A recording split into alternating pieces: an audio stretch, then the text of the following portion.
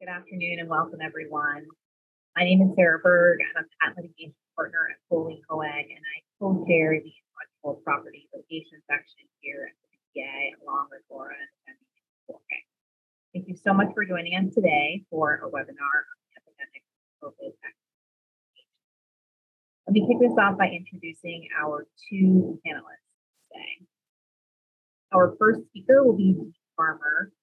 Dean is a patent strategist in the life science sector who works with biotechnology and pharmaceutical companies at all stages of development.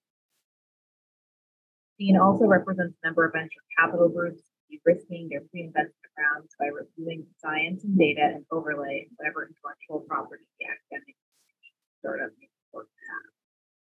Dean's years working in the industry and 2 decades in patent law.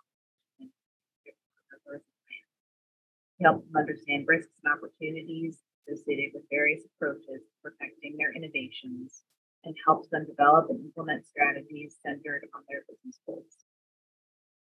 Dean handles patent procurement, portfolio management, IP due diligence, opinion, freedom to operate, validity, compatibility assessment, areas of chemistry. Sarah? Yes. No one can hear you right now. Oh. Your audio is very distorted. Maybe if you could be closer to the mic or something. Oh, okay. Is this any better? Oh, that's much better. Mm-hmm. Okay. Let me just lean in a little bit. Apologies for that. So let me start that again. So thank you and welcome, everyone. Sounding okay? Let me introduce our two speakers. So our two panelists today. Our first speaker will be Dean Farmer. Dean is a patent strategist in the life sciences sector at Mintz Levin, who works with biotechnology and pharmaceutical companies at all stages of development. Dean also represents a number of venture capital groups in de-risking their pre-investment rounds by reviewing the science and data and overlay and whatever IP the academic institution or startup may purport to have. Dean's years working in the industry, as well as 2 decades in patent law, position him as a strategic partner for his clients. He helps them understand the risks and opportunities associated with various approaches to protecting their innovations and helps them develop and implement strategies centered around their business goals. Dean handles patent procurement, portfolio management, IP due diligence, and opinions, including freedom to operate, validity, and patentability assessments in the area of chemistry, pharmaceuticals, and biotechnology. He has been recognized as a leading patent lawyer by Legal 500, IAM Patent 1000, and been a recipient of the Healthcare and Life Sciences Massachusetts Client Choice Award. Dean's PhD thesis work as a scientist focused on probing the minor groove of bee DNA with a synthetic linked anthromycin analog known as pyrrolobenzodiazepine dimer that cross-links DNA. You can correct me on the pronunciation later of all of these, and was designed to escape the DNA repair machinery. Published in 1988, it was the prototype that led to many companies' ABC warheads in phase 3 clinical trials, AbbVie, Seattle Genetics, and AstraZeneca's Verigen. He earned his PhD in organic chemistry at Brown and was awarded the AT&T Brown Faculty Scientific Achievement Award. And Dean went on to study protein signaling in Stuart Schreiber's lab at Harvard, and including he has had publications such as calcineurin is a common target of cyclophilin, cyclosporin A, and FK506 complexes. And after Dean, we will then hear from George Contreras. Professor Contreras is the James T. Jensen Endowed Professor for Transactional Law, and he is the director of the program on intellectual property and technology law at the University of Utah S.J. Quinney College of Law. He also has a secondary appointment in the Department of Human Genetics at the University of Utah School of Medicine. During 2023, he is the visiting fellow at the London School of Economics and Political Science. Professor Contreras' research focuses on intellectual property, technical standards, antitrust law, and science policy. He is the editor or author of 12 books and more than 150 scholarly articles and book chapters. During his career, he has served on the U.S. National Institutes of Health Council, the Advisory Council of the National Center for Advancing Translational Science, and the National Advisory Council for Human Genome Research. He's also served as co-chair of the National Conference of Lawyers and Scientists.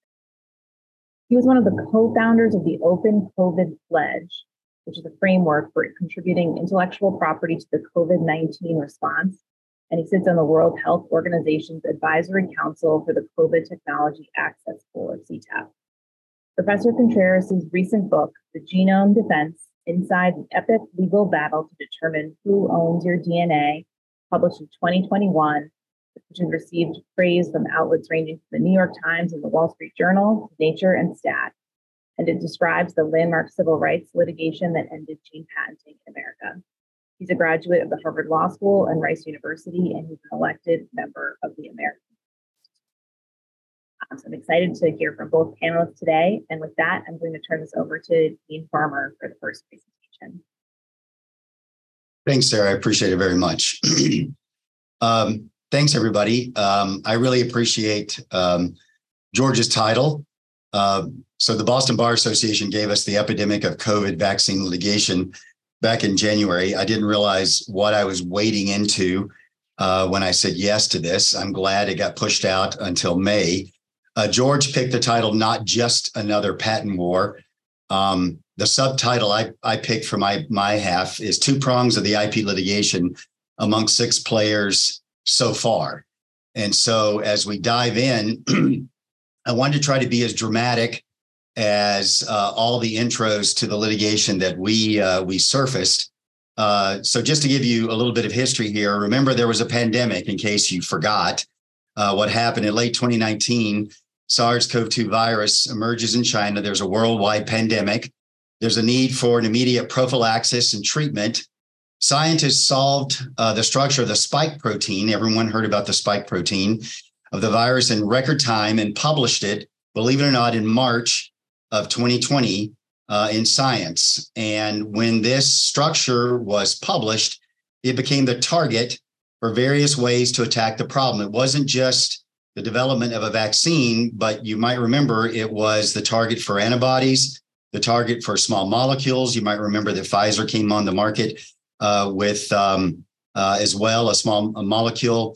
And then, of course, vaccines to the virus. And the virus is there on the left. And I'm sure everybody remembers seeing that famous picture all over the place with the spike proteins stuck out. So that became the target for everyone early in 2020. Now, to deliver those sorts of payloads to attack the spike protein in our bodies, or to give us a prophylaxis to keep the spike protein from the virus attaching to our body to make us sick, we needed something to be able to deliver that. And so the vehicle that's out there today to do that is the lipid nanoparticle. So we need to talk about that for just a second. And so I searched all over the internet, and I was almost going to put a picture on there from one of the clients that I get to work with one of my colleagues, James Whittle, who works with that client. But I decided not to put that one on there because that would be biased. I found this picture, and it's from Nano Letters in 2020. And the four components that make up this beautiful structure is ionizable cationic lipids, neutral lipids, cholesterol, and pegylated lipids. And they make this wonderful structure here. And inside there in pink are the mRNAs that are essential to producing the proteins that then get into our bloodstream and body, that then tell our immune system to create those things which then get in the way of the spike proteins on the virus from attaching to our bodies and making us sick.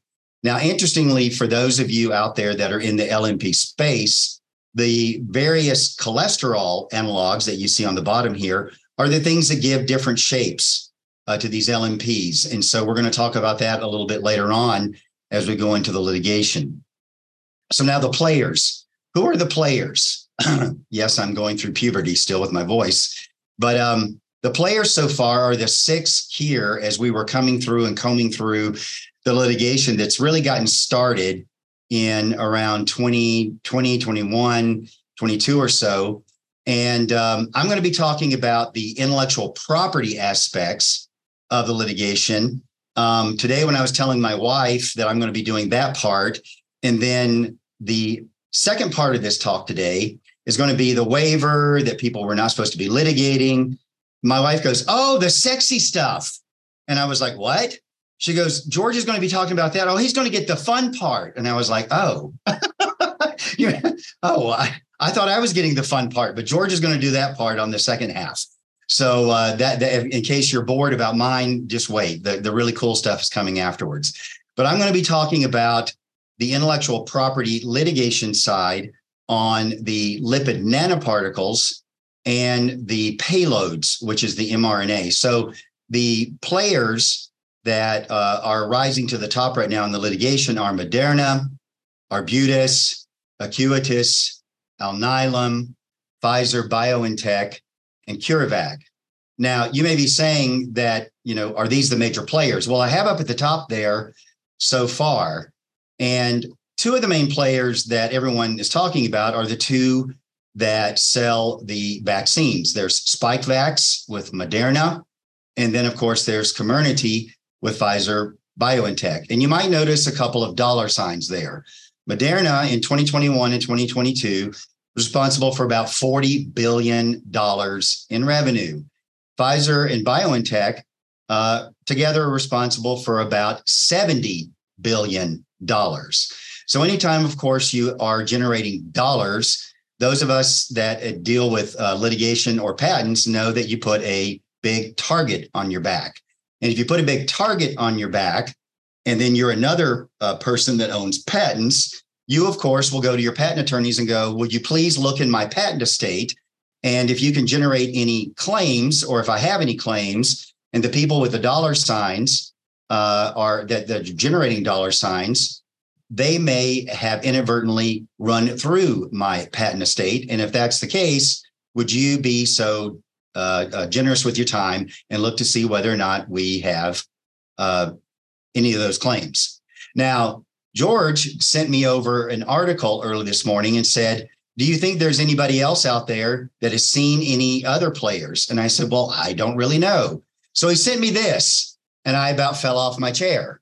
So there are a lot of other players out there. This is actually from 2021. So down in the lower right corner, you'll notice 2021. And as I was looking around this, I noticed that a number of names are not on here of other clients that I'm aware of.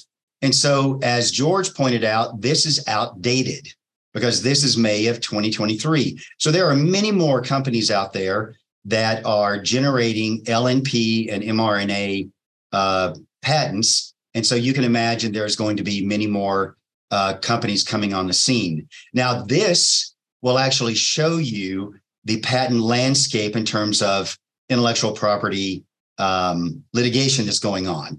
Now, we have included here a little bit of European litigation that's going on as well, because BioNTech, of course, is situated in Germany, as is CureVac. CureVac is a very large company in Germany. And but I'm not going to be talking today because there's not enough time about what's going on in the European venue, but we will talk a little bit about what's going on in the United States. I wish I had more time, because as I waded into this, I did want to run screaming and yell at Sarah that I said yes to this, but I thought she would not be happy about that. So I went wading deeper into what's going on. The cases have been filed. At first, I was hoping there weren't many answers, but it turns out there are answers that have been filed, and there are declaratory judgments that have been filed, and there are some IPRs that have been filed, and they have been adjudicated all the way to the end.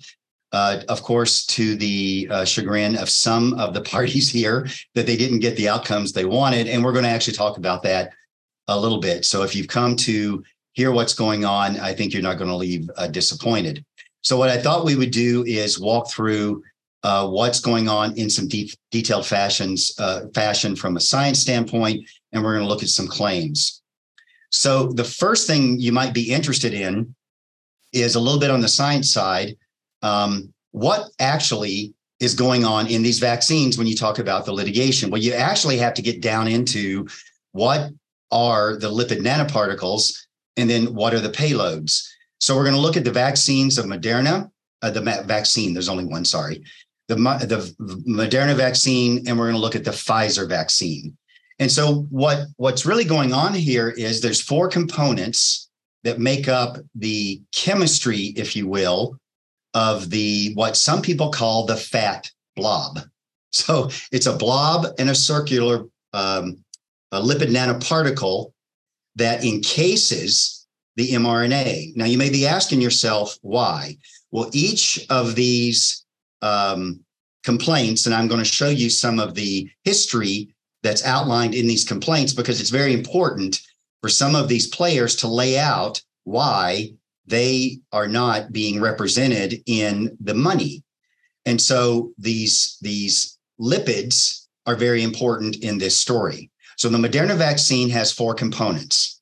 It has an ionizable cationic lipid, which typically has a nitrogen here in the head, and then these tails, they call them. There's a pegylated lipid. These are big players here that figure into the litigation. Then you have a phospholipid that plays into this, and then you have cholesterol. And then they play out in molar lipid ratios. And so these 4 here play out in these ratios here. So this is the Moderna vaccine, and then there's an mRNA. I haven't listed it here. It's not important at this stage, but it will play out in just a moment. Then you have the Pfizer BioNTech vaccine. It also has an ionizable cationic lipid. And you may look at this and go, it looks like a spider, but they are different. But it again has a nitrogen and some tails. And then you have your other component here that kind of looks the same, but they are a little bit different. And then you have, again, a phosphocholine, but look at this, virtually the same, DSPC, and then a cholesterol. And here we have the molar ratio as well, but they're different, and you can see the numbers are different. Now, the players that first filed suit, and we go by the dates here, and you can follow these. I'm going to color coordinate them for you so you see as we're moving along, and I'm watching the time. The players that first filed suit was Arbutus. So Arbutus, early in 2022, launched the first volley. So they launched it at Moderna. So they launched 6 of their LNP patents in the District of Delaware, infringement against Moderna. And when they launched their suit, Arbutus' complaint alleged that Moderna infringed 5 of their patents. And these 5 patents, the claims recite varying percentages of lipids making up a lipid nanoparticle carrier having a nucleic acid. And the next slide will lay this out for you. And it shows a representative claim for the first patent and also Moderna's general answer for why they believe they're not infringing. And they kind of lay out, now kind of, I have kids, and so I will say kind of occasionally, they lay out what these percentages are of each of these 4. So here's the way it looks, and I'll leave it up for just a moment so you can try to digest this. So the claims, when you get into these lipid nanoparticles, are based on chemistry. So we'll go slowly through this, but I bolded it for you. So claim 1 basically boils down to a nucleic acid, a cationic lipid. And remember, we talked about Moderna has one of these and a cationic lipid, and it boils down to the amount. So it's the percentage. Remember, we talked about percentages. And then a non-cationic lipid, which is and a phospholipid and cholesterol mixed. Remember, non-cationic and a cholesterol, and it comes down to the percentage. And then it talks about the total lipid present with these, and then a conjugated lipid, 0.5 to 2 mole percent.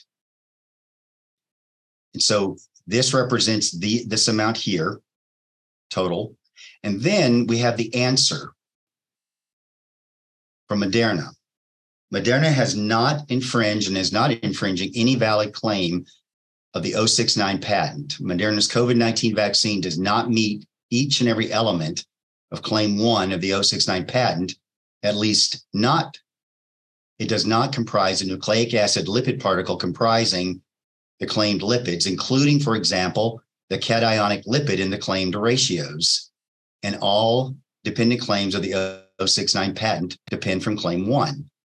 Now, I looked at this and I said the cationic lipid in the claimed ratios. So the cationic lipid is at 50%, and the cationic lipid over here is 50 mole percent to 65 mole percent. So I looked through everything that was going on, and I just briefly looked at this. I wasn't going to spend a lot of time on it. And I noticed that there wasn't a clear distinction here.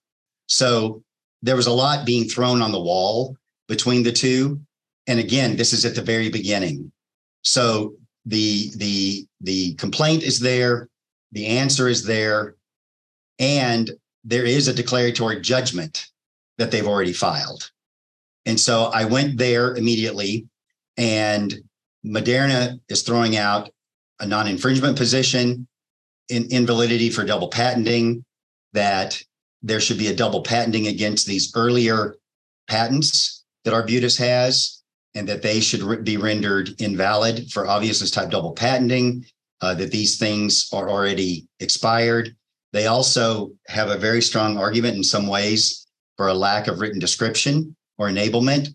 And basically these patents go back very early in their written description and enablement description, that the recited ranges, the cationic lipid, non-cationic lipid, the conjugated lipid, and they also have another pretty good argument where they say, remember, the claim is for nucleic acids, but they're only talking about siRNA. They're not talking about mRNA. So Moderna kind of jumps over some of their arguments, and they go right to the fact that, hey, you never talked about mRNA in your specification. So that's the Moderna Arbutus argument. The next case that we look at is the Moderna Alnylam case. That was filed about a month later. And then there was a follow-on case when Alnylam had another patent issued about 4 months later in July. So I want to hit that one quickly for you. So Alnylam came after Moderna with the 933 patent. And I wanted to hit this one for you from a little bit of a different aspect. And they really go through the history first. And that's one thing I wanted to touch here for you.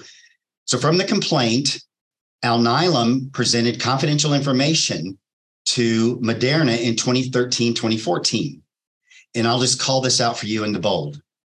Among the Alnylam intellectual property under consideration for the license, there was a pending LNP technology patent applications and patents that were presented to Moderna for a possible agreement. And they allowed Moderna to see all of this under a CDA.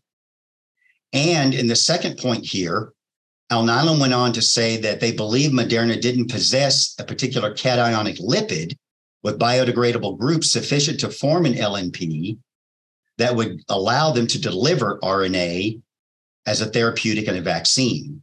So Alnylam's basically saying in their complaint, they showed Moderna stuff back in 2014. Moderna didn't have the ability to make their own LNPs, and they walked away from this agreement back then.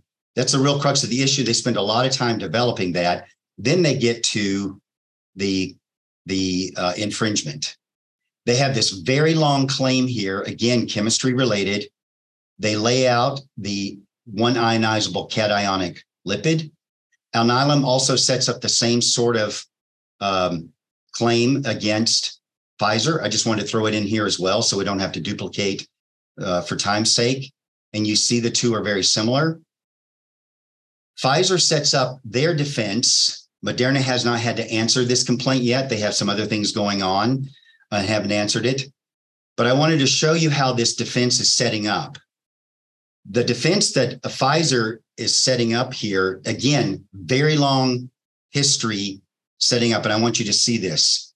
They start out their history by saying they go to the prosecution history of the 933. The 933 dates back 3 previous U.S. patent applications. They talk about the fact that Alnylam goes for 40 paragraphs through a prosecution history, and they prosecute numerous patents here that they're asserting, and none of the patents look like these things. Then they say that Comirnaty publishes their vaccine with these structures. Then Alnylam files their disclosure for this future patent application, which issues as this patent that's getting asserted. And then they issue the claim here that they infringe. So they're basically saying, only because we did this, did you file that? And so your previous file history has nothing to do with us. So that's how Moderna and Pfizer are going after Alnylam in this particular application, this particular case. Then we're coming in here for a landing, and I'll be closing out. Arbutus filed just recently here in April, just a few days ago, about a month ago, against Pfizer. They're asserting 5 cases, 2 for manufacturing. 3 of these are identical to the ones that are being filed against Moderna. Very similarly, the case looks virtually identical to the one against Moderna. They're going after the 4 pieces of the lipid nanoparticle. What's interesting here is that the cationic and amphipathic lipid, which is a hydrophobic, hydrophilic lipid, has for the first time been called out again from chemistry. And that's what they're pointing to over here that they're going after. And then lastly, there's been no answer to that, but because of course that was just filed. And then the last one is the big one that probably everybody's wondering, what does that look like? And it's Moderna against Pfizer. This is the first patent on the mRNA. Everything else has been lipid, if you've noticed. So it's all chemistry based. This is the first one with an mRNA patent that's being issued against or asserted against Pfizer. What's interesting here is my associate at Mintz just pointed this out, James Whittle, and we're going to have to verify this, but it looks like it was uncovered that Acuitas has indemnified Pfizer and BioNTech in litigation. So if this is true, it's going to be a big payday, not for Pfizer this direction. If that happens, it's going to be Acuitas, which is a very big company themselves. But I just want to show you what's going on here, and then I'll turn it over to George. This, of course, was filed last August, and claim 18 of the Moderna patent to the 574 patent. There's 3 patents being asserted against Pfizer. Claim 18 is very broad. It's a plurality of lipid nanoparticles comprising any cationic lipid, basically, any sterol, basically, any PEG lipid, basically, wherein this lipid nanoparticle has an mRNA, where it has basically any of the bases that you would have in an mRNA, and then where the uridines are modified. It doesn't say what the modification is. So this would be the dream of any patent attorney getting it issued. Remember that the Pfizer vaccine has an mRNA in it. Now, this mRNA, we know, is modified. Now, in the answer, I went to the answer from Pfizer. Pfizer admits in their answer that they have a 1-methyl pseudouridine mRNA in it. So they just answer it by saying, yes, they do. So I just inserted this over here. So they have admitted that their vaccine is exactly this. In the answers that Pfizer has already given, they have put up their general defenses. They basically have just put forth that they want a declaration of invalidity with no arguments proffered, a declaration of non-infringement with no arguments proffered. They have not put any invalidity arguments out there, which is interesting that they haven't done that. They have put out that, and George is going to talk a little bit about this going forward here, but that Pfizer and BioNTech basically have a license to all these patents, that they want unenforceability based on waiver is their defense, that they have an implied waiver as their defense, and then due to the acquiescence by Moderna, they have a right to practice. Those are their defenses. They haven't really put anything else into this answer. So that's basically the landscape from the intellectual property side of things. I hope this has been kind of whetted your appetite for this. Where are we going on the horizon? There is an epidemic of COVID vaccine litigation. It's not just another patent war. It's only really just begun. Plane construction is really starting. There's probably going to be a lot of other players that jump into the fray. And definitely the lipid nanoparticle delivery platform is here to stay for the foreseeable future. And George, I'll turn it over to you. Great. Thanks so much. Here, I'll switch over.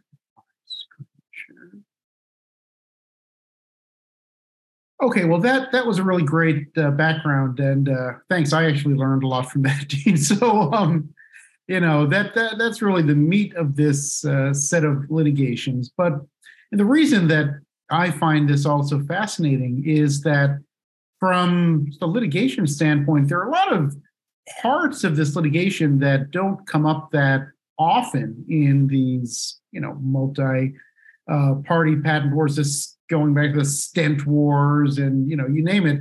There's some pretty interesting novel features here. So I will talk about some of those.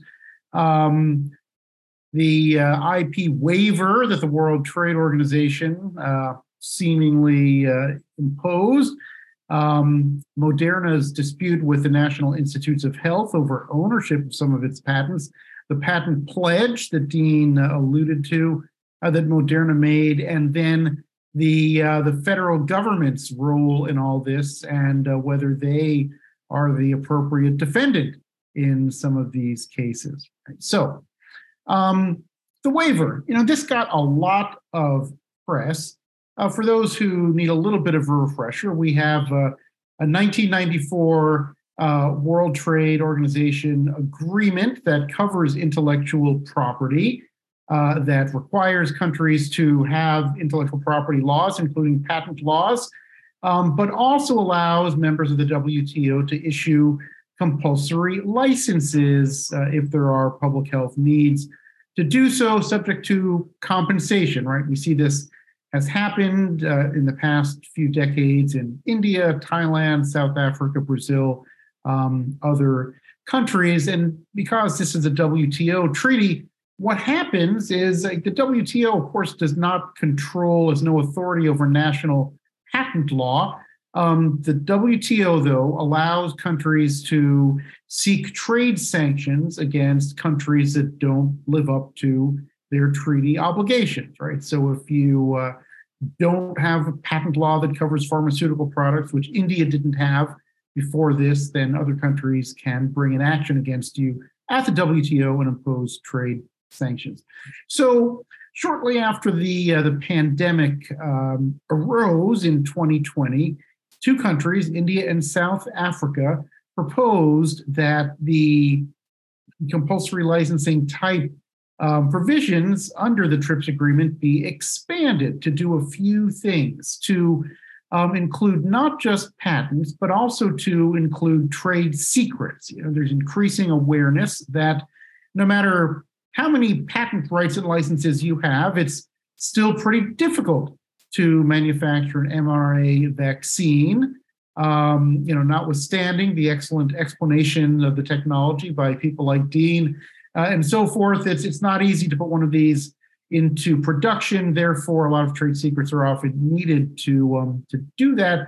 The waiver that's proposed by these countries would also not have involved compensation to the holders of the IP, and they propose that this apply to all technology relating to COVID-19. In a very big international surprise, the U.S. Trade Representative in May 2021 announced support of this measure, which is pretty unprecedented in international IP negotiations. The U.S. usually adopts a pretty hardcore stance on IP and doesn't like these types of waivers. In fact, complained about all the compulsory licensing initiatives that I had mentioned earlier. The waiver idea was opposed, though, by other companies, Germany, the UK, Switzerland. Nevertheless, after a couple of years, the World Trade Organization members did agree to a so-called IP waiver. However, it was much more limited than the waiver that India and South Africa and many other countries first requested, in that it only applied to patents. It did require compensation and only applied to COVID-19 vaccines. And you might say, well, that kind of looks just like what was already there under the existing compulsory licensing provisions. And, you would not be incorrect in thinking that. So nobody was really very happy with this on either side of the fence. There are continuing moves to try to include diagnostics and therapeutics along with vaccines under this waiver that initially had a six-month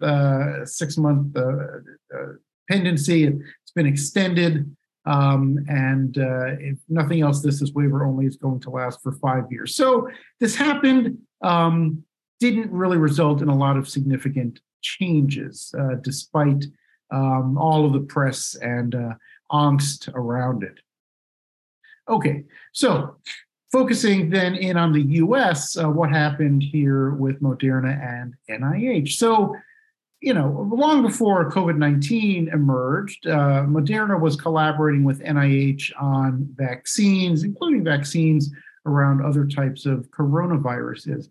In 2020, Moderna filed 3 specific applications on its 1273 mRNA spike protein related vaccine. And these are basically continuations. Moderna started its filing program on its LNP vaccine program 10 years ago, but it continued to file, and in the latest pandemic had more novel features that it could file on.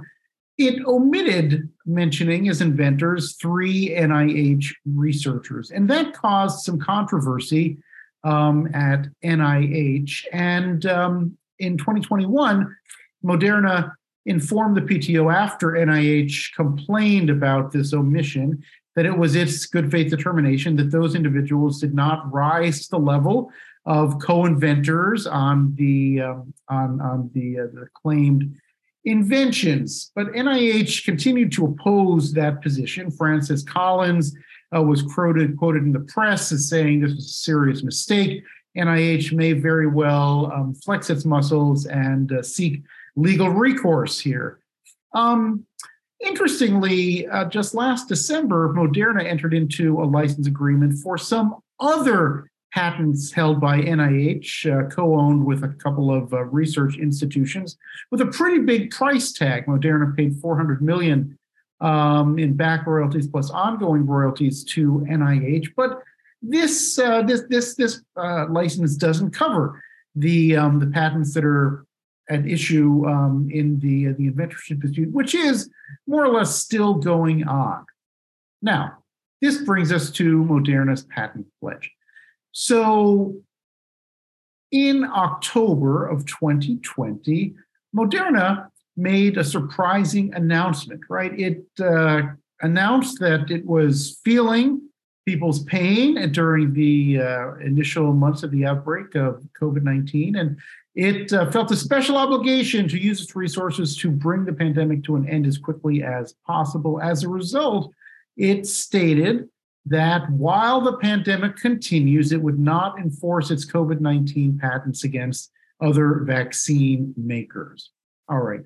Why did it do this? There's a lot of speculation. Some of us speculated that Moderna did this to try to get NIH off its back, to alleviate some of the controversy that was going on with this inventorship dispute.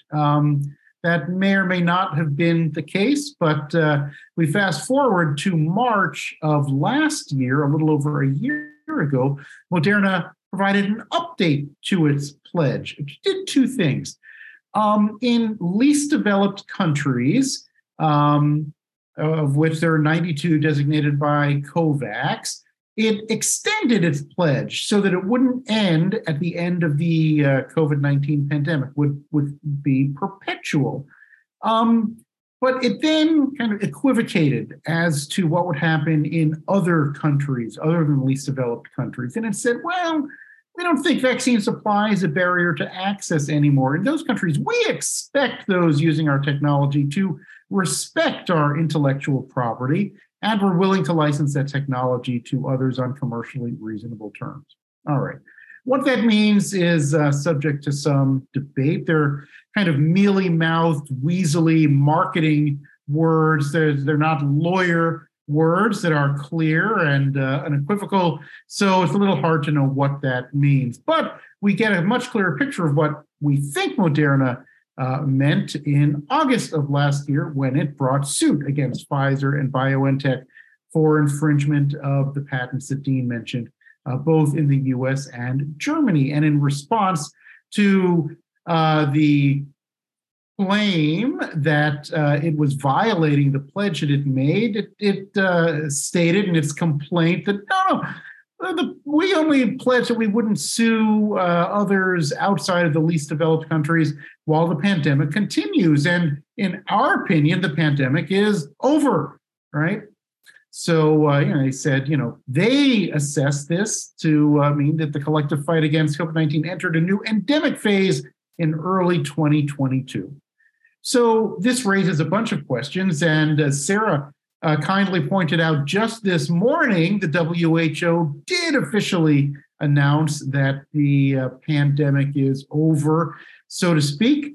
So some of this may be moot at this point, but there is still a period between March of 2022 and May of 2023 where Moderna, in theory, had pledged to make its patents available without charge and didn't.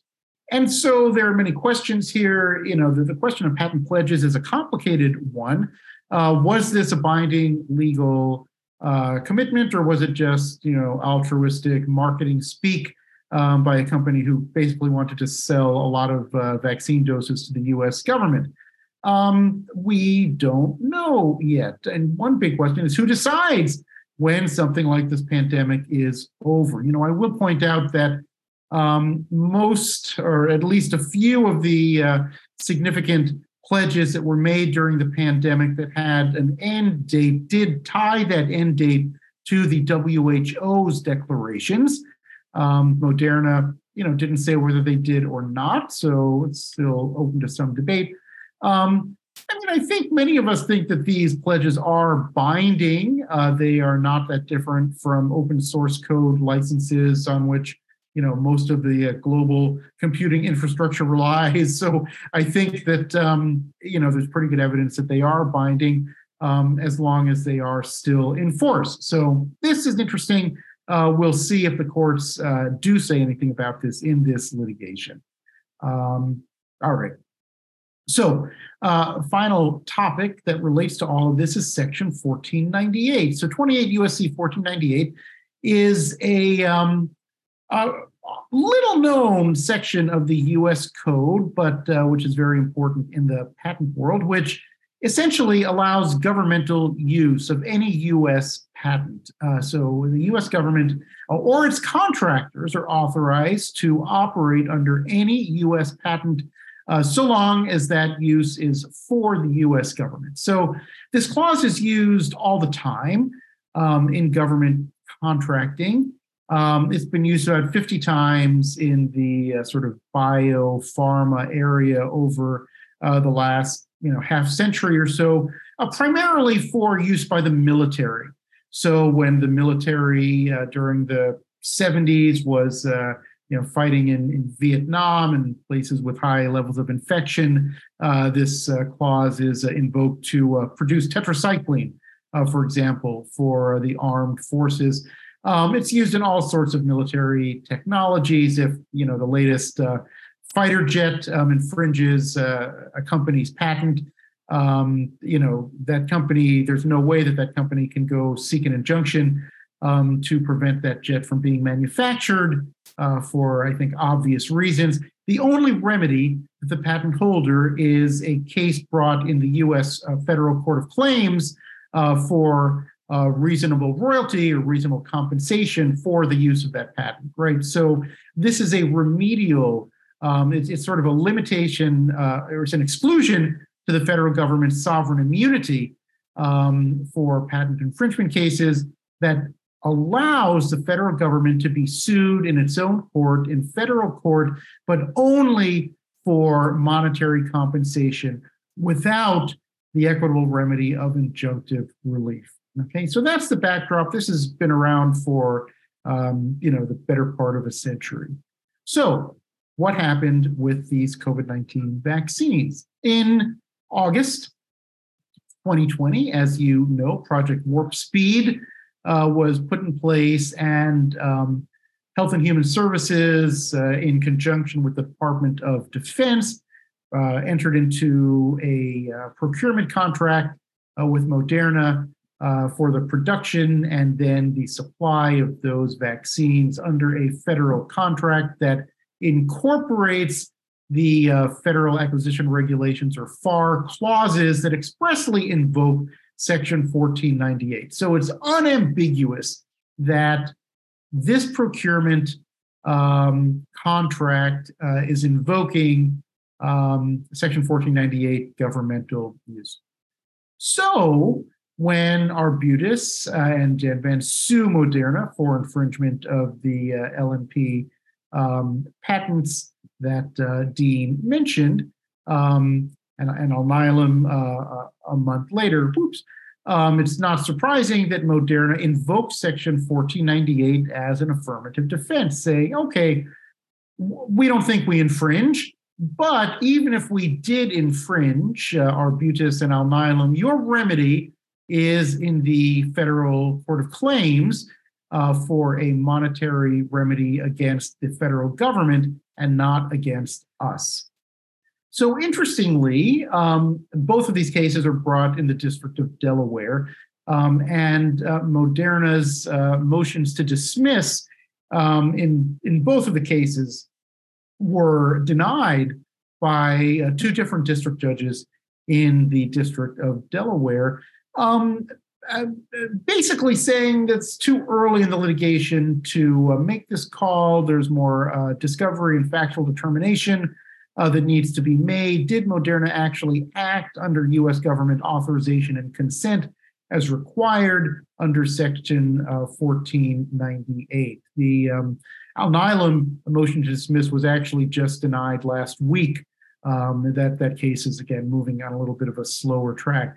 So in a very interesting turn of events, in February of this year, the federal government filed a statement of interest in the Arbutus case, saying that Moderna's right. We did expressly authorize and consent to Moderna's operation under any U.S. patents for governmental purposes. And therefore, the U.S. government invites Arbutus and arguably Alnylam as well to bring their claim in the Court of Claims and not, sort of logically not to sue Moderna in district court. So this is all pretty recent. The counter argument that's been made in response to this U.S. government statement of interest is, or by the plaintiffs in these cases, is that, well, these vaccines really were not for government use in the same way that Section 1498 was contemplated, right? This is not the VA hospital system. This is not the armed forces distributing vaccines to, government employees, to the armed forces. This is for essentially the civilian population of the United States. And so, and there, we obviously don't have time, but there is case law that suggests that might not be a terrible argument. So we'll see what happens here. This will be a very important decision, one of the more important decisions under Section 1498 that we've had. Again, coming up in this very interesting set of cases. So, yeah, it's a rarity, by the way, that the U.S. government steps forward and says, no, we're liable. Please sue us instead. But again, you saw it here first. The federal government wants to be liable under these claims in theory, because the government wants to prepare for the next pandemic and assure technology developers that they will indeed be protected, right?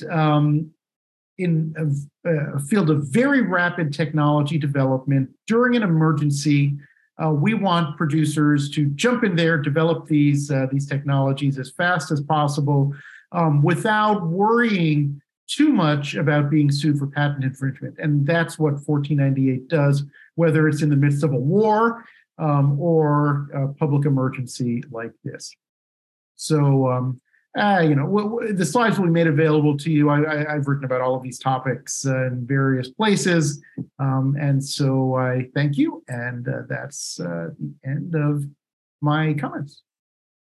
Thank you, George, for that. Those are both really fascinating presentations. And I thought, we still have a few minutes left, but I thought maybe we'd throw out just one or two questions to give our panelists a chance to get some reaction. George, you talked a lot about the patent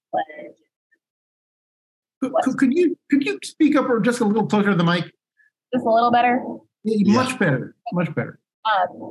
So you talked a lot about the patent pledge during your presentation, and I'm wondering if you have thoughts, George, or Dean, you may as well, about whether you think we're likely to see one of these patent pledges again in the future, like Moderna, or is this really just a one-off situation in terms of what we've seen there? I mean, there are thousands of patent pledges out there. Moderna is just one of many. Will Moderna do it again? That I couldn't tell you. But, in the pandemic alone, there were pledges that were made by the large hospital ventilator manufacturers, Medtronic and Smiths Group. AbbVie made a pledge with respect to its HIV drug, Kaletra, for, potential use. Many, over 30 large information technology and equipment companies pledged something like 500,000 patents under the Open COVID pledge to the pandemic response. And in other fields, pledges are being made widely. So I think this is a well accepted and a well understood mechanism these days. So I think plenty more will be made. One might think, well, is Moderna regretting this? And maybe. I think that if Moderna did make its pledge in order to alleviate NIH's concerns and make NIH less interested in getting its own inventors onto the patent, because if NIH succeeded in getting its inventors to be listed as co-inventors on the patent, then NIH would be a co-owner of the patent and could make the patent widely available to others around the world. There are many things that NIH could have done with it that I think, were in play. But the NIH dispute didn't go away. They're still wrangling over that. And so, Moderna's budget, if that was the reason for it, it didn't really go as planned. And even so, Moderna couldn't have been that unhappy with its pledge, because in March of last year, they did make it perpetual with respect to 92 least developed countries. And I think that, if nothing else, is a good and very altruistic gesture.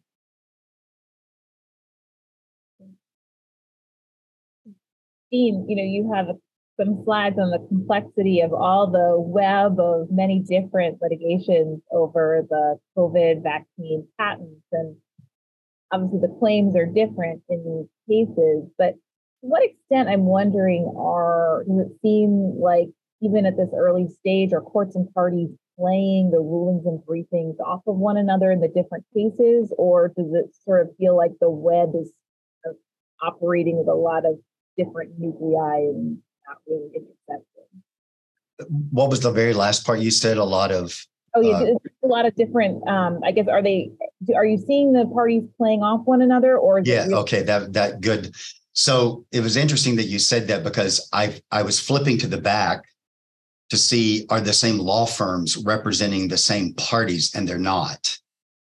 And then I began to get my analysts to compare the arguments from the different law firms representing the same parties, for instance.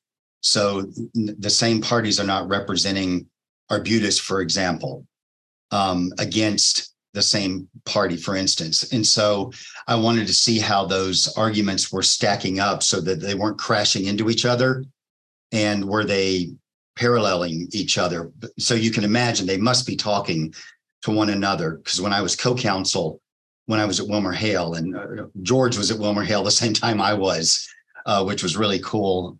You got to make sure you're lining up with one another and you're not wedging with one another.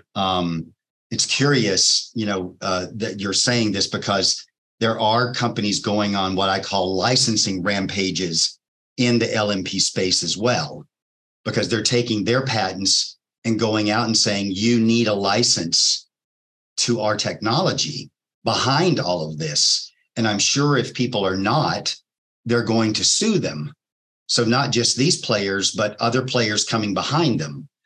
And so we're going to see that same thing happening, because people are looking at these cases to go, how is that prior art stacking up? One of the questions you could ask is, how did the IPR play out with Moderna and Arbutus? So Moderna was trying to take down Arbutus's patent. Well, they failed. And so that patent was asserted by Arbutus against Moderna. And it's interesting how these parties are playing out against one another, and others are watching how that prior art failed or didn't fail, and how the arguments played out, and how that art is being used in other cases in other parties. And so, yes, they are watching each other, because you can see how the arguments are playing.